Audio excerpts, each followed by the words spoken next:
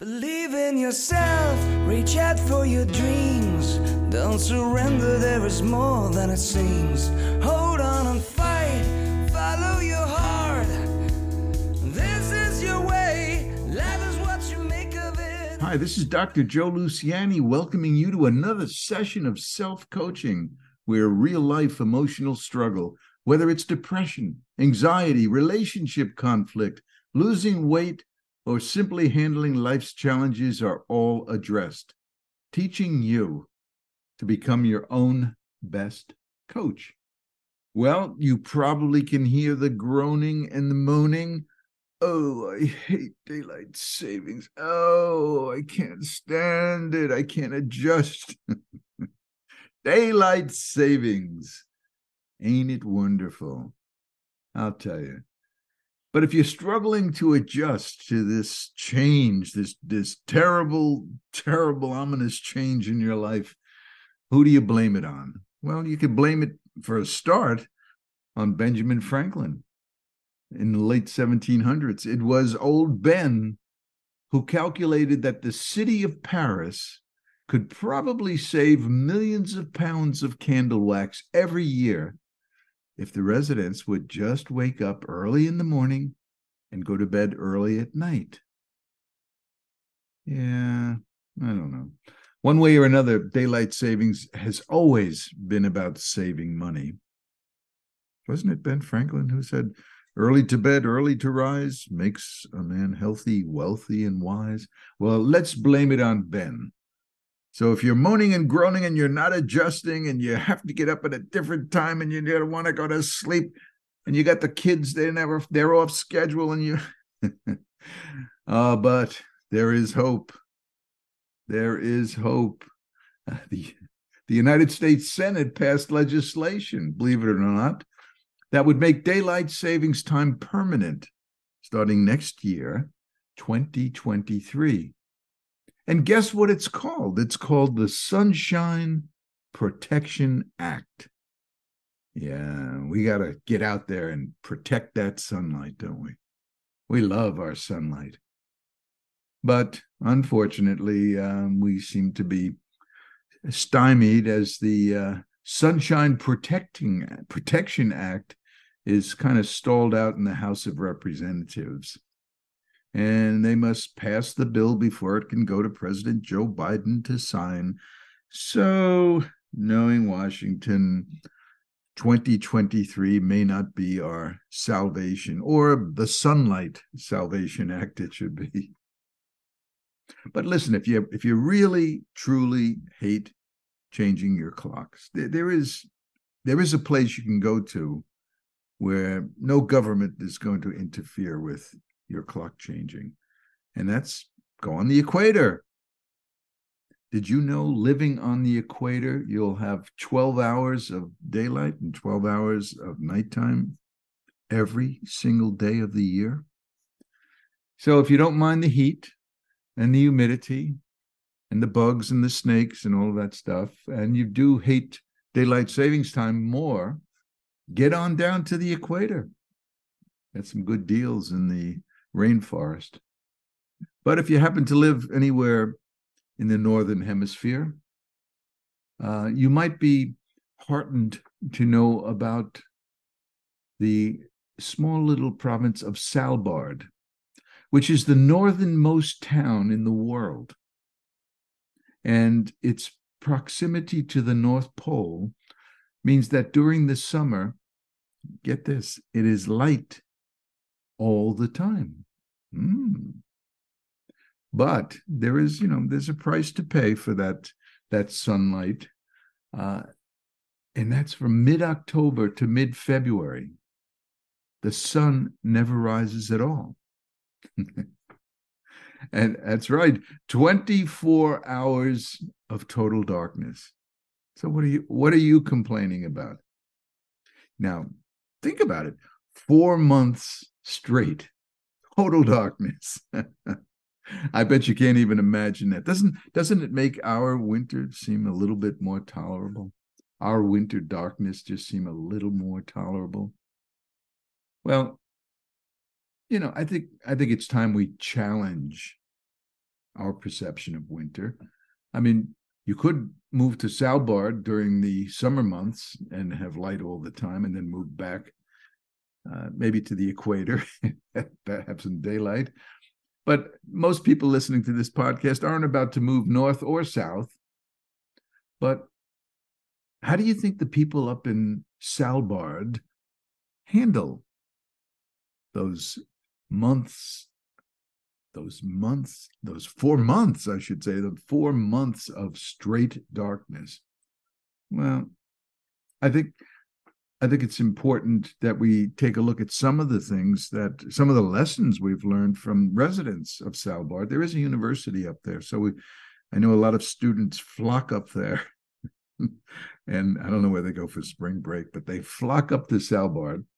And for the first year, they usually just enjoy the novelty of total daylight, total darkness, and then it starts to wear thin.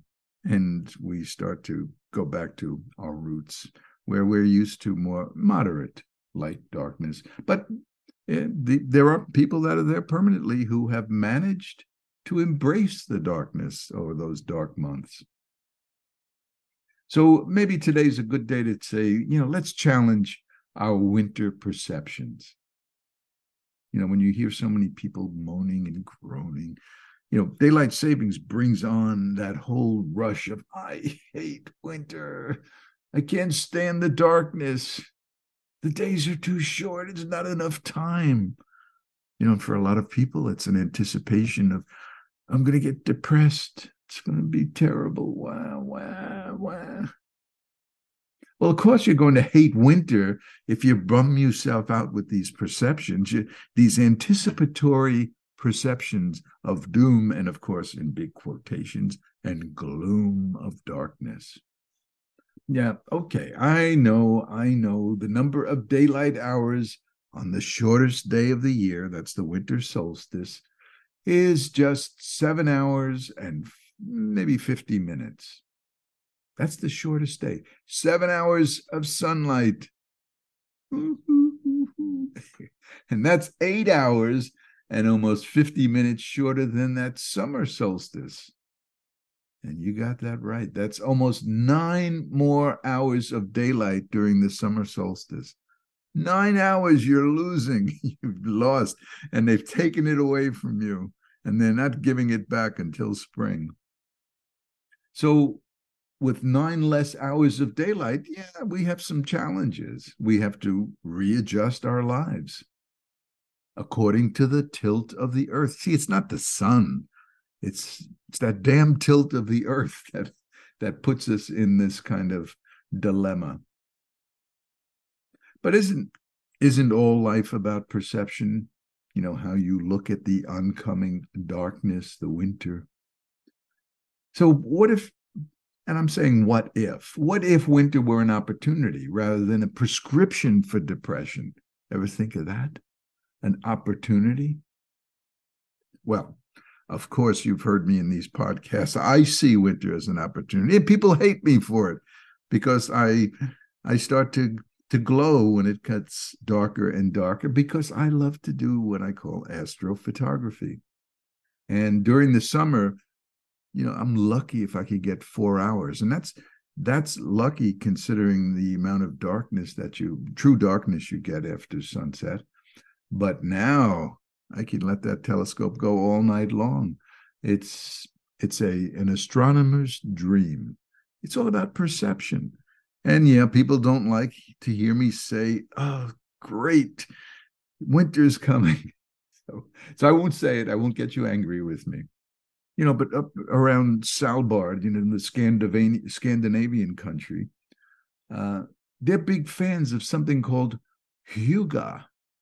It sounds like, remember the old submarines? Hygge. Well, this is hygge. It's spelled Hygge.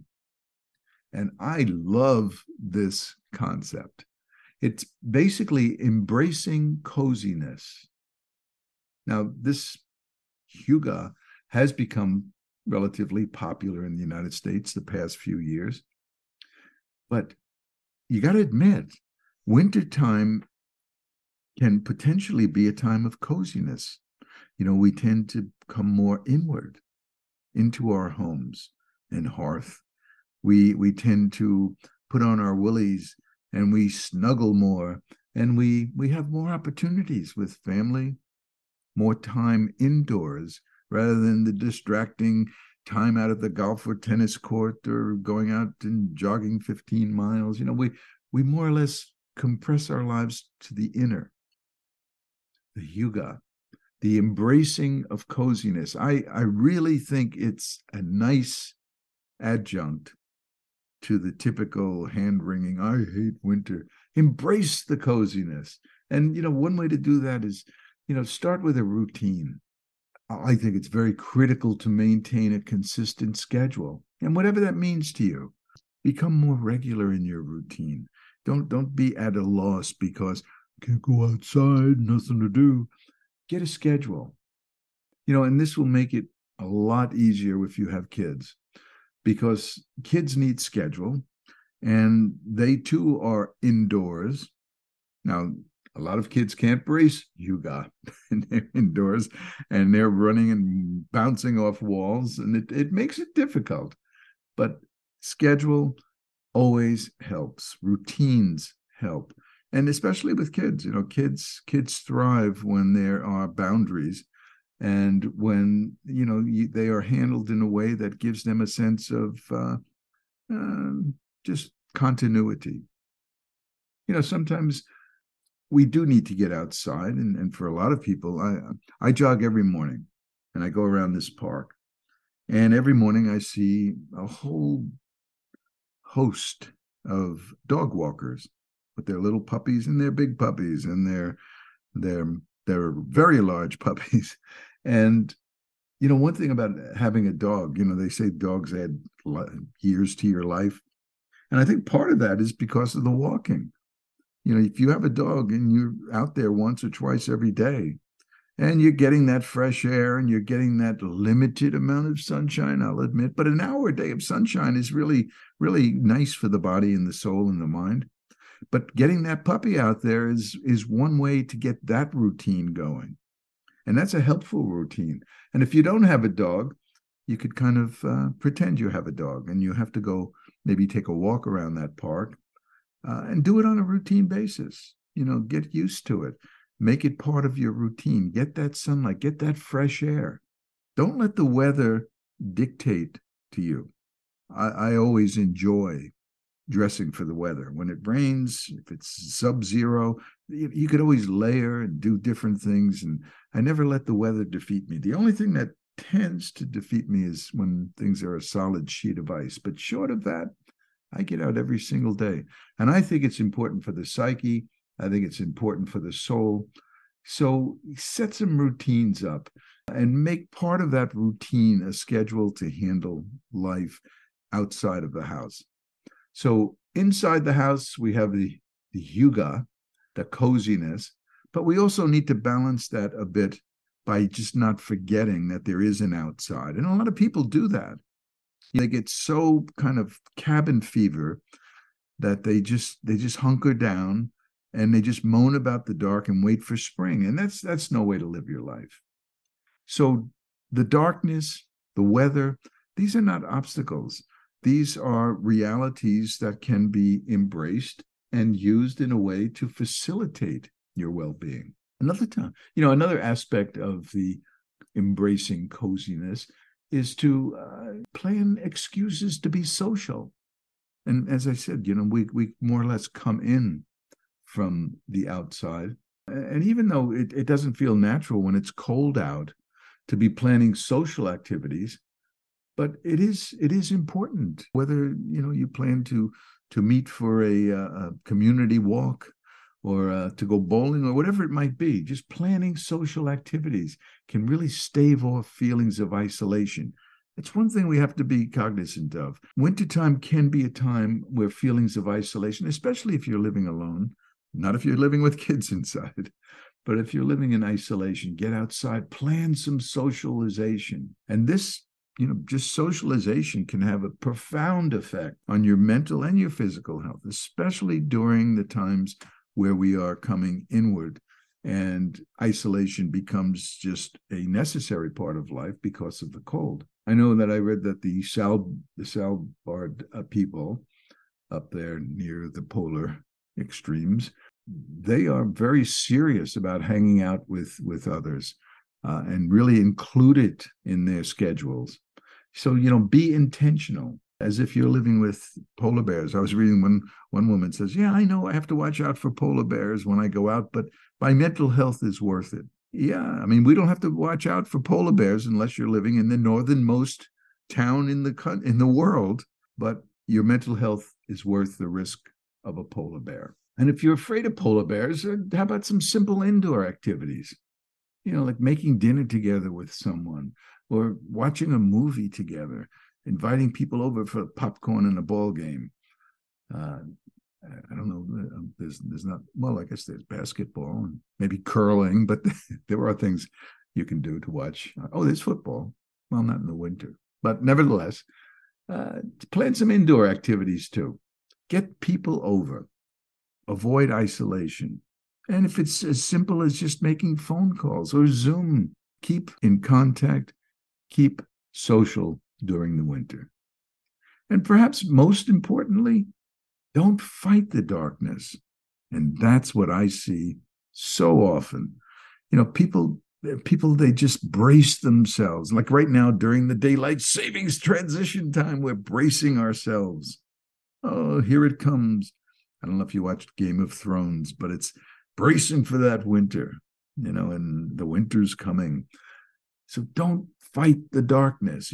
Watch that perception, your attitude, rather than moaning and groaning the lack of sunlight. Give yourself a break and give yourself permission to celebrate winter activities, and especially things that bring you joy. It doesn't have to be monumental things. It could be those indoor things, baking cookies with friends, snuggling with your cat or doggy, pulling up that blanket, enjoying a mug of tea or a good book. So don't fight the darkness. Don't capitulate. We tend to, and not to use this as a pun, but we tend to become so black and white, dark and light, and we just label it as bad.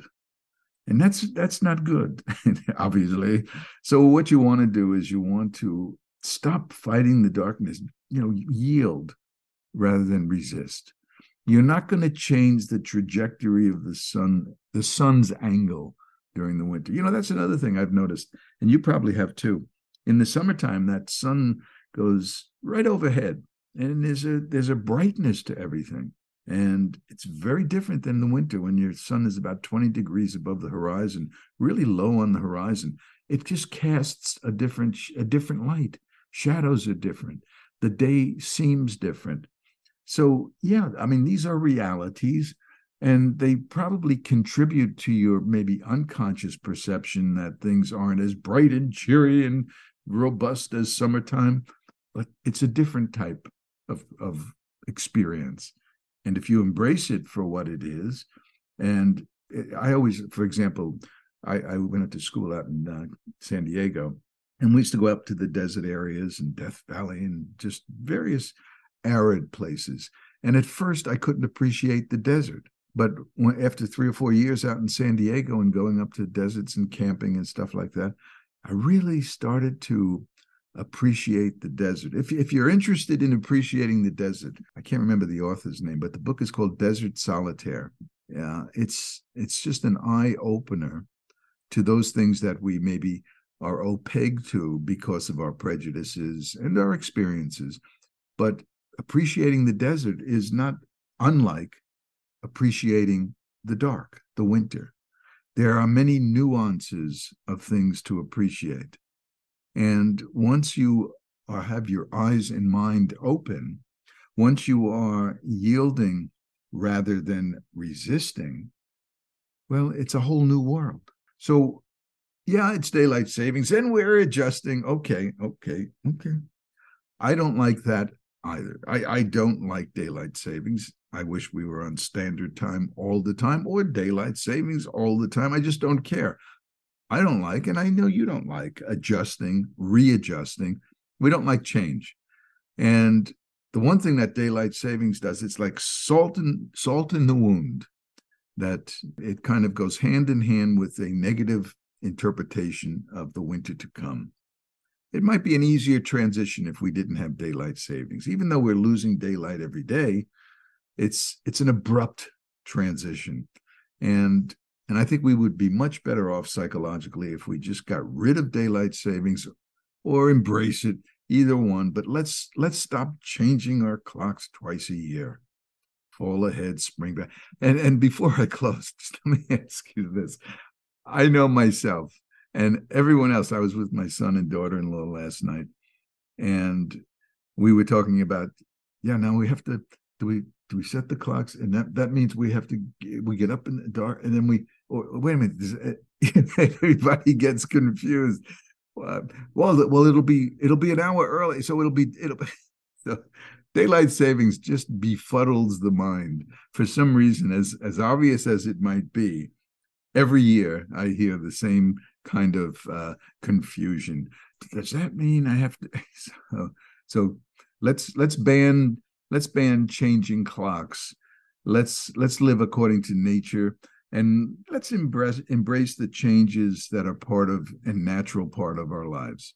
Now, I would like to say that I'm going to follow up on this podcast next week, because I think another aspect of the anticipatory thoughts about winter are, the thoughts of depression and that dark time, and for a lot of people, the struggles that come with low light situations.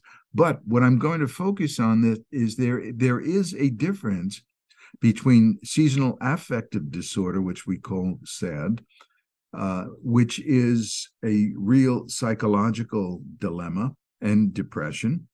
There is a difference between seasonal affective disorder and winter blues. And I'd like to make that distinction next week, because I think for a lot of people, the winter blues are certainly much more manageable, but even seasonal affective disorder can be something that can be mitigated through proper attention to worldly details. We'll get into that next week. So next week will be the difference between seasonal affective disorder and winter blues. But for this week, I wish you a wonderful adjustment to your new time change, and no more moaning and groaning. Let's not fight the darkness. And visit my website, selfcoaching.net, where you could learn more about my self-coaching philosophy. And while you're there, please check out my latest book, Unlearning Anxiety and Depression. It's a self-guided, self-coaching approach to breaking the habits of anxiety and depression. And I call them habits, and they were once learned, and this is what I go over in the book, and they can be unlearned. And there are 4 steps in there to accomplish that, and it's a self-guided trip that will help you accomplish that. Shouldn't say it's a trip. A self-guided program. How about that? So until next time, remember that being victimized by emotional struggle is not an option. And by definition, victims are powerless, and you're not powerless. So remember, everything's hard until you make it simple. So join me every week, and let's make it simple together. Believe in yourself, reach out for your dreams. Don't surrender, there is more than it seems. Hold